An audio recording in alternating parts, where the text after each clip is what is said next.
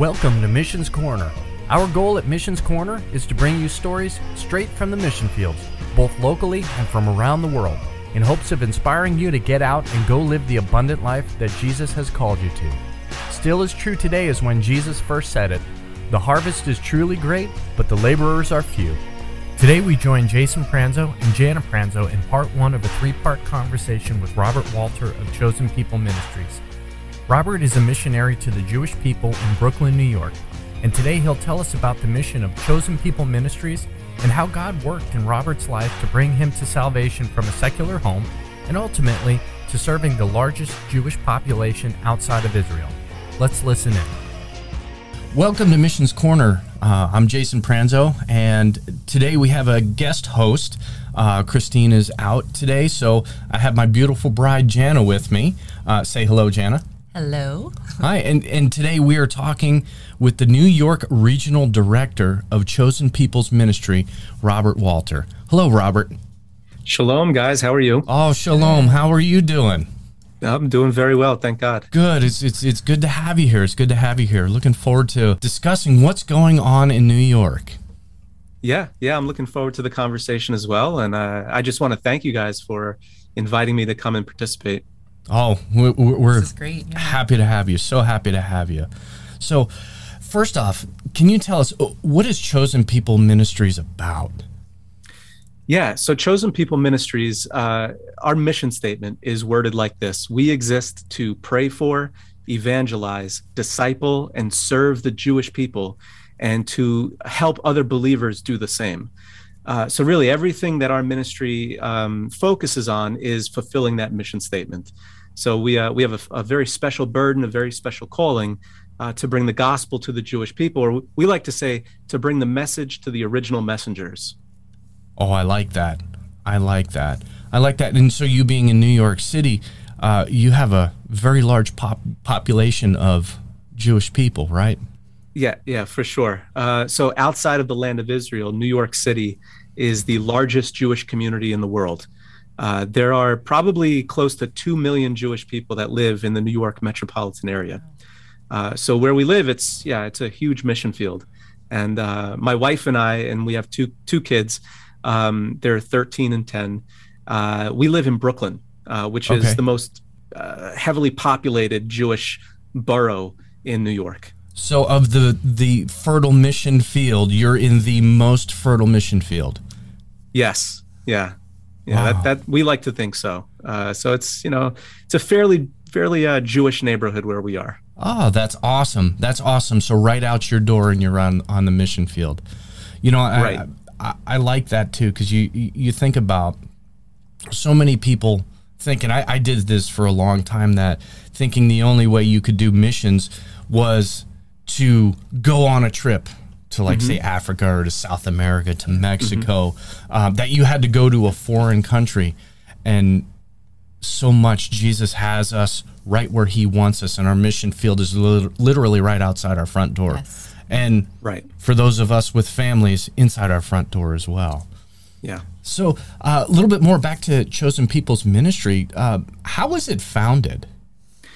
Yeah, so our ministry actually started here in Brooklyn back in 1894. Wow. So we are, math was not, always my favorite, but we're 128 years old. Wow. And our ministry began actually when a young rabbi by the name of Leopold Cohen, he emigrated from Hungary, that's where he studied. He went to what's called yeshiva, which is like a Jewish school. Yeah. And he was ordained. He received in the Hebrew it's called smicha, which literally means the laying on of hands. So he received smicha, or ordination, from a very prominent rabbi. And this rabbi, his name was Zalman Lev Teitelbaum. And he was the progenitor of what eventually became one of the largest Hasidic sects in the entire world. So anyway, Leopold Cohen was ordained, and while he was in Hungary, the Lord began to really do something in his heart. Yeah. And he emigrated to the United States, and really just searching for answers and truth about the Messiah. And one day he was walking on the Lower East Side of Manhattan, which at the time that was like the epicenter of the American Jewish world. This is a point in history where you've got tens, hundreds of thousands of Jewish people leaving Russia, leaving Eastern Europe, where they were being persecuted and pogroms and kicked out of the country.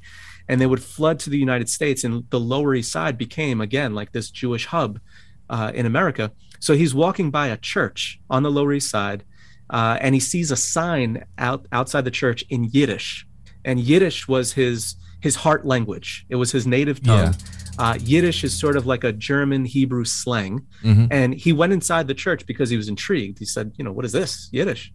So he went inside and he heard the gospel being proclaimed in, again, his heart language. And within days of that first exposure to the gospel, he began meeting with the man who was preaching. He was a Jewish missionary sent out by the Church of Scotland. And so within days of this encounter, the Lord just seized his heart and he gave his life to Jesus. Wow. So that was in 1892. So for 2 years, from 1892 to 1894, he was trained, he was discipled, and he was, taught how to, bring the gospel to his people. So he had this particular burden, again, to bring the message of Jesus to his kinsmen according to the flesh. So in 1894, he started our ministry it was the Brownsville section of Brooklyn, which again was a very Jewish neighborhood at the time. Okay. And eventually, over time, we became known as the American Board of Missions to the Jews. And then in the early 1980s, we changed our name to Chosen People Ministries. Wow, that is quite a history. That is quite a history. So I imagine over the years, the ministry has evolved as far as like things that are available. So what is it, looking at today in 2022, what is it that you do now? Like, say, a day in the life of, what is it that you do? Right. So our ministry has certainly evolved over the past 128 years. We started in Brooklyn, but we expanded, greatly. And the Lord provided, and the Lord has blessed and preserved the ministry through, lots of trials, not just in the world. I mean, the ministry has been able to go through 2 world wars, the Holocaust, a number of pandemics, financial crises all the time. But again, the Lord has sustained and allowed us to continue. And now we're in, I believe, 20 different countries, including obviously the US, Canada, we're in Brazil, Argentina, Australia, New Zealand, India, Israel. Okay, we're all over Europe, and the newest country that we're heading into soon is Japan. Wow. So a day in the life, though. Okay, so a day in the life for me as a missionary on staff with Chosen People Ministries. Well, I'll say this: no 2 days are the same. Yeah. There's always something new going on. I mean, obviously, we do have some routine things that we do. So we have certain prayer meetings and Bible studies throughout the week. One thing that I've been involved with is we've planted a Messianic congregation here in Brooklyn. And if our listening audience isn't aware, a Messianic congregation is like a church. The idea is we wanted to plant a healthy faith community where we express our faith in Jesus in a more Hebraic kind of way. Okay. And part of the reason for that is we want to be missional. We want to create a space where Jewish seekers can come and hear the gospel and be exposed to the truth of the New Testament in a familiar setting. So it's not and we also wanted, a congregation where Jewish believers in Jesus can come and be discipled and grow in their faith. So the big differences, I guess, the Hebraic flavor of our congregation on our worship, our main service is on Saturday, which, Friday night to Saturday night is considered the Sabbath in the Jewish world. Our service is sort of loosely structured and off of a traditional synagogue service, which, if you hear that, you might kind of have a pause like, whoa, slow down, what's going on there? But, really, when you look into it, at the apex, at the heart of the traditional synagogue service is the public reading of the Word of God. Yes. That is like the epicenter. So that's what we do. Okay? Well, I mean, that goes all the way back to songs of worship. Yeah, that goes all the way back to Deuteronomy. Exactly. Exactly. Yeah. Yeah. Every 7 years on the Feast of Tabernacles, everyone would go up to Jerusalem, and the entire first 5 books of Moses would be read to Yes. everyone. Yes. And we see it in Ezra and Nehemiah with the return from the Babylonian captivity. And honestly, Luke tells us that it was the custom of Jesus to go into the synagogue every Sabbath. What did he do while he was there? He read from the scroll, and then he gave this explanation that the text was talking about him. So the congregation is a fairly important part of the ministry and my particular involvement with Chosen People. We have a lot of other things going on, and I'll pause here though to see if you have any other kind of comments or questions. Well, honestly, I just want to see where you go with that, as well as what other things.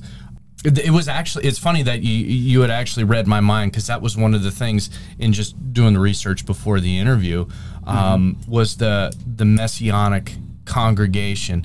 I'll be honest with you, I have a Catholic upbringing, and Jana has a Catholic upbringing. So you want to talk about a denomination steeped in tradition. I can relate, and I know that our listeners that come from a Catholic background or even a more Lutheran background are familiar with the tradition. Right. But I like how you put that even Jesus was in the synagogue, that Jesus was a Hebrew, that he honored all the feasts, and he honored the holidays, he honored the Sabbath. He set the time aside for the Lord, right? To set the Sabbath as holy. So he set the example for us. Exactly. But it is, we feel that it's important, again, to sort of create this place and the space where Jewish seekers can come and hear the gospel in a familiar setting. So, our service is, again, loosely based on a traditional synagogue service. And then you mentioned it, the feasts. So the calendar that we follow is sort of like a more traditional Jewish calendar. So the holidays that we focus on are what would be called, quote unquote, Jewish holidays. Yeah. So we'll have a big Passover meal together every year. What we love to do, and I've been able to visit Calvary Chapel Minot over the years, and I love Pastor Bill, even though he says, "Don't call me Pastor." No, he still tells me, he yells at me for calling him sir. Sir. But a number of the times that I've been out there, I've been able to share about the Messiah in the Passover, and sort of make the connections between the Last Supper and the traditional Jewish Passover meal that's celebrated. So in our congregation, we'll do that. We'll have the traditional meal, and we'll focus on the bread and the cup, and we'll make the connection to Jesus as the Messiah. And just quick story, even recently, because Passover was in April of this year, and we had our big Passover meal together, and we had a number of Jewish seekers in attendance. These were friends and relatives of people who are part of our congregation. There was one woman in particular who is the mother of a young Jewish man who recently came to faith, and he was baptized, and he's really grown in the Lord. We're just like, it's so encouraging to see this young man. But he finally convinced his mother to come, and she agreed. So she came, and what we did is we sort of strategically placed her and the other sort of Jewish seekers toward the front, so that they could hear clearly the leader of the meal going through and making the connections.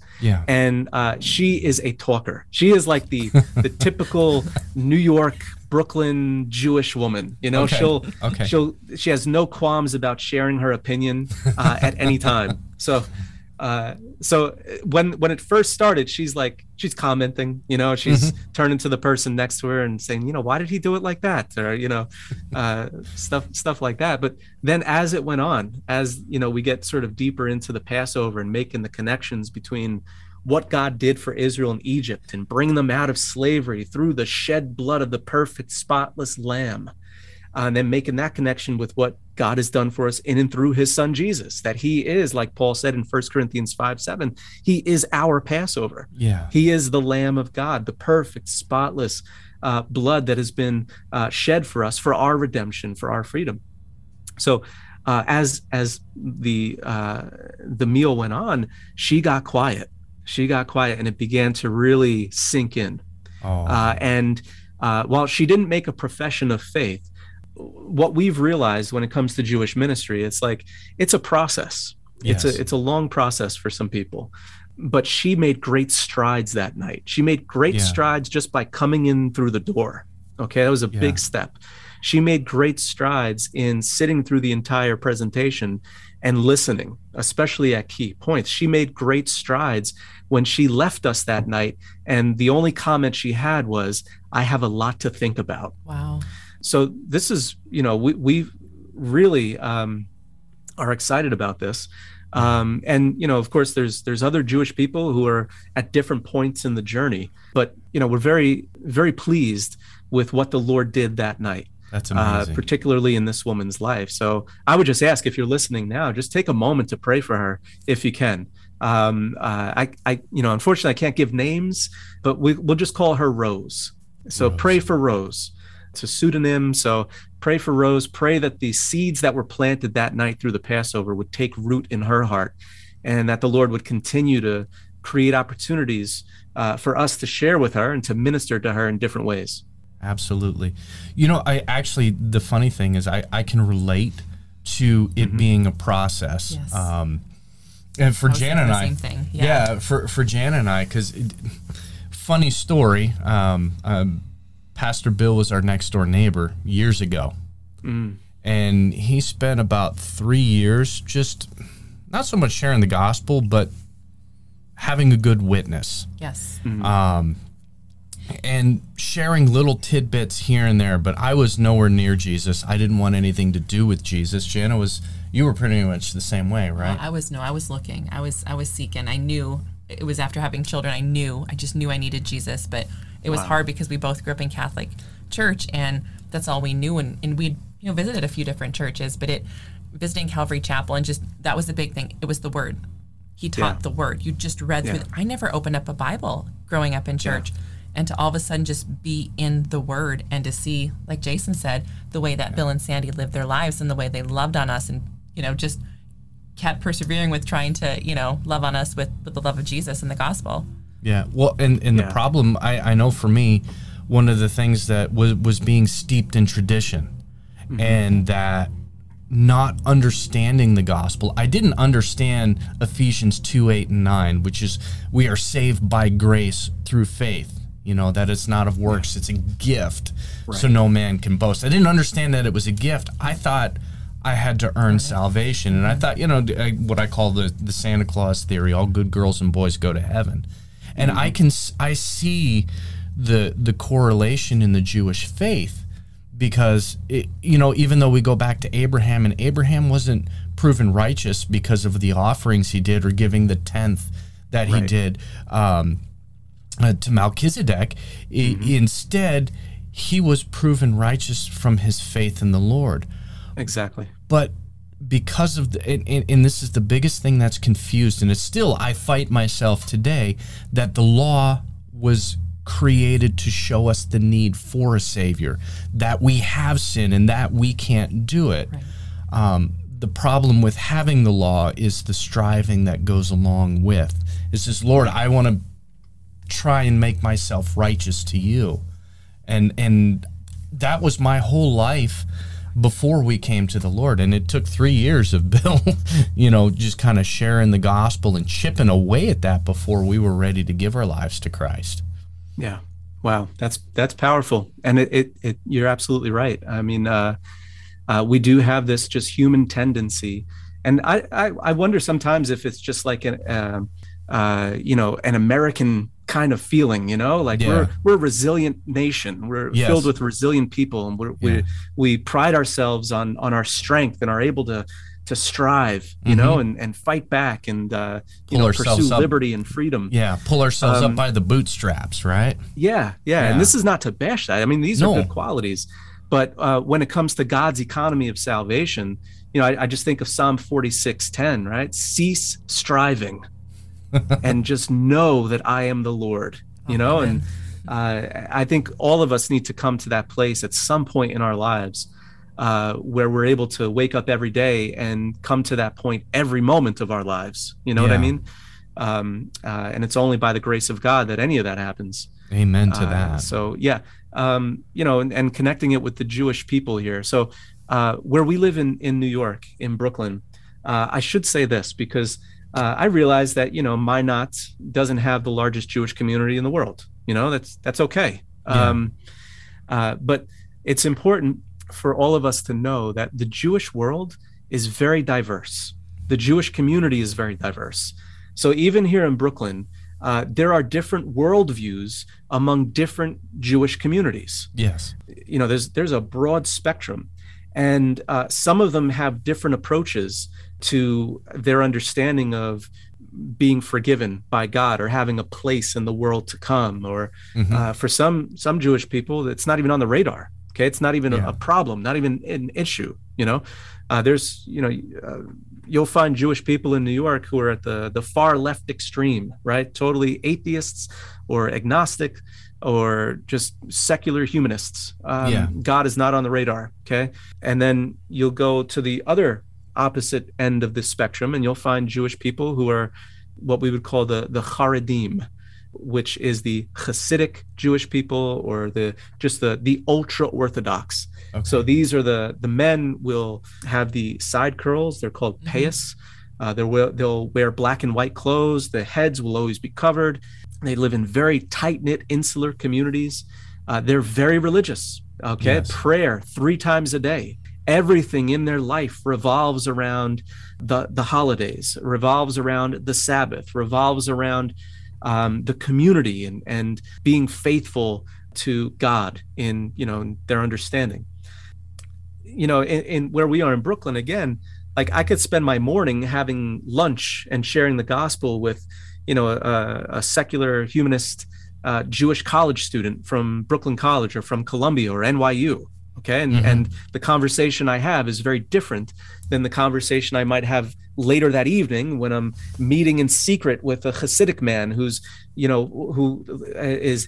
doesn't want to meet in person anywhere near his community. So we have to travel to Jersey to meet, and so the conversations are very different. The expectations are very different.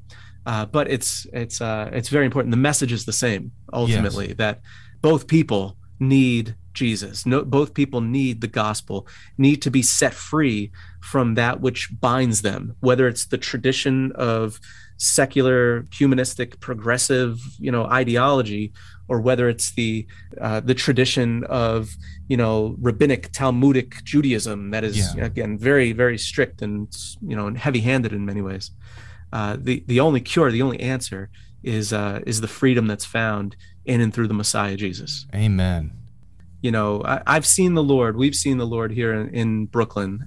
We've been in Brooklyn for 12 years now, serving, and we've seen the Lord do some incredible things, some miraculous things, some things that cannot be explained apart from God intervening.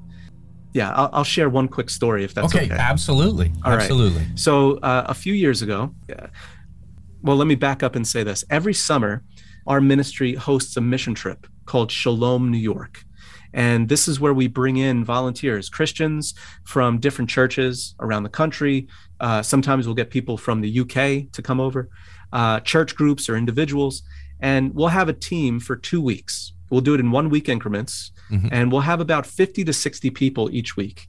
And what we do is we'll provide training in how to go out onto the streets of New York and share the gospel with Jewish people. We'll provide training on understanding the Jewish worldviews, on understanding the different Jewish communities in New York. And then we go out onto the street together. We'll split up into teams of like 5-6 people. We'll go out onto the street in different areas where there's a lot of foot traffic, and we'll share the gospel. It's sometimes it's handing out tracts. Oftentimes we'll set up book tables where we'll have different literature and tracts and books, and just try to engage with Jewish people. We'll go into the parks and we'll send teams of 2 with like spiritual questionnaires to just approach people with these questions. And the questions are formulated in a way to spur on a conversation about the gospel. So it's really excellent, and I highly recommend it. And if you're interested, I think it's a little too late to get on for this year, but next summer we'll have it. It's called Shalom New York. Just go to our website, chosenpeople.com, and you'll be able to find it there, Shalom New York. Now, amazing story that happened. Okay, so one year, another missionary and I were out together on the street with a team of people, and we went to one of these very insular, ultra-Orthodox neighborhoods. And we're walking around and we were looking. Unfortunately, that's all the time we have for today. But please join us on the next episode of Missions Corner for part 2 of our interview with Robert Walter of Chosen People Ministries. At Missions Corner, we pray that this episode has blessed you and fueled your passion for serving the Lord. As our brother Paul reminds us in the book of Ephesians, chapter 2, verse 10, Jesus saved us for a reason and a purpose. That purpose is to win people to Christ, disciple them in Christ, and send them out for Christ. You can listen to this episode again for free on demand at the App Store or Google Play, or visit us at missionscorner.com. Thank you for listening, and we pray that the Lord greatly blesses you.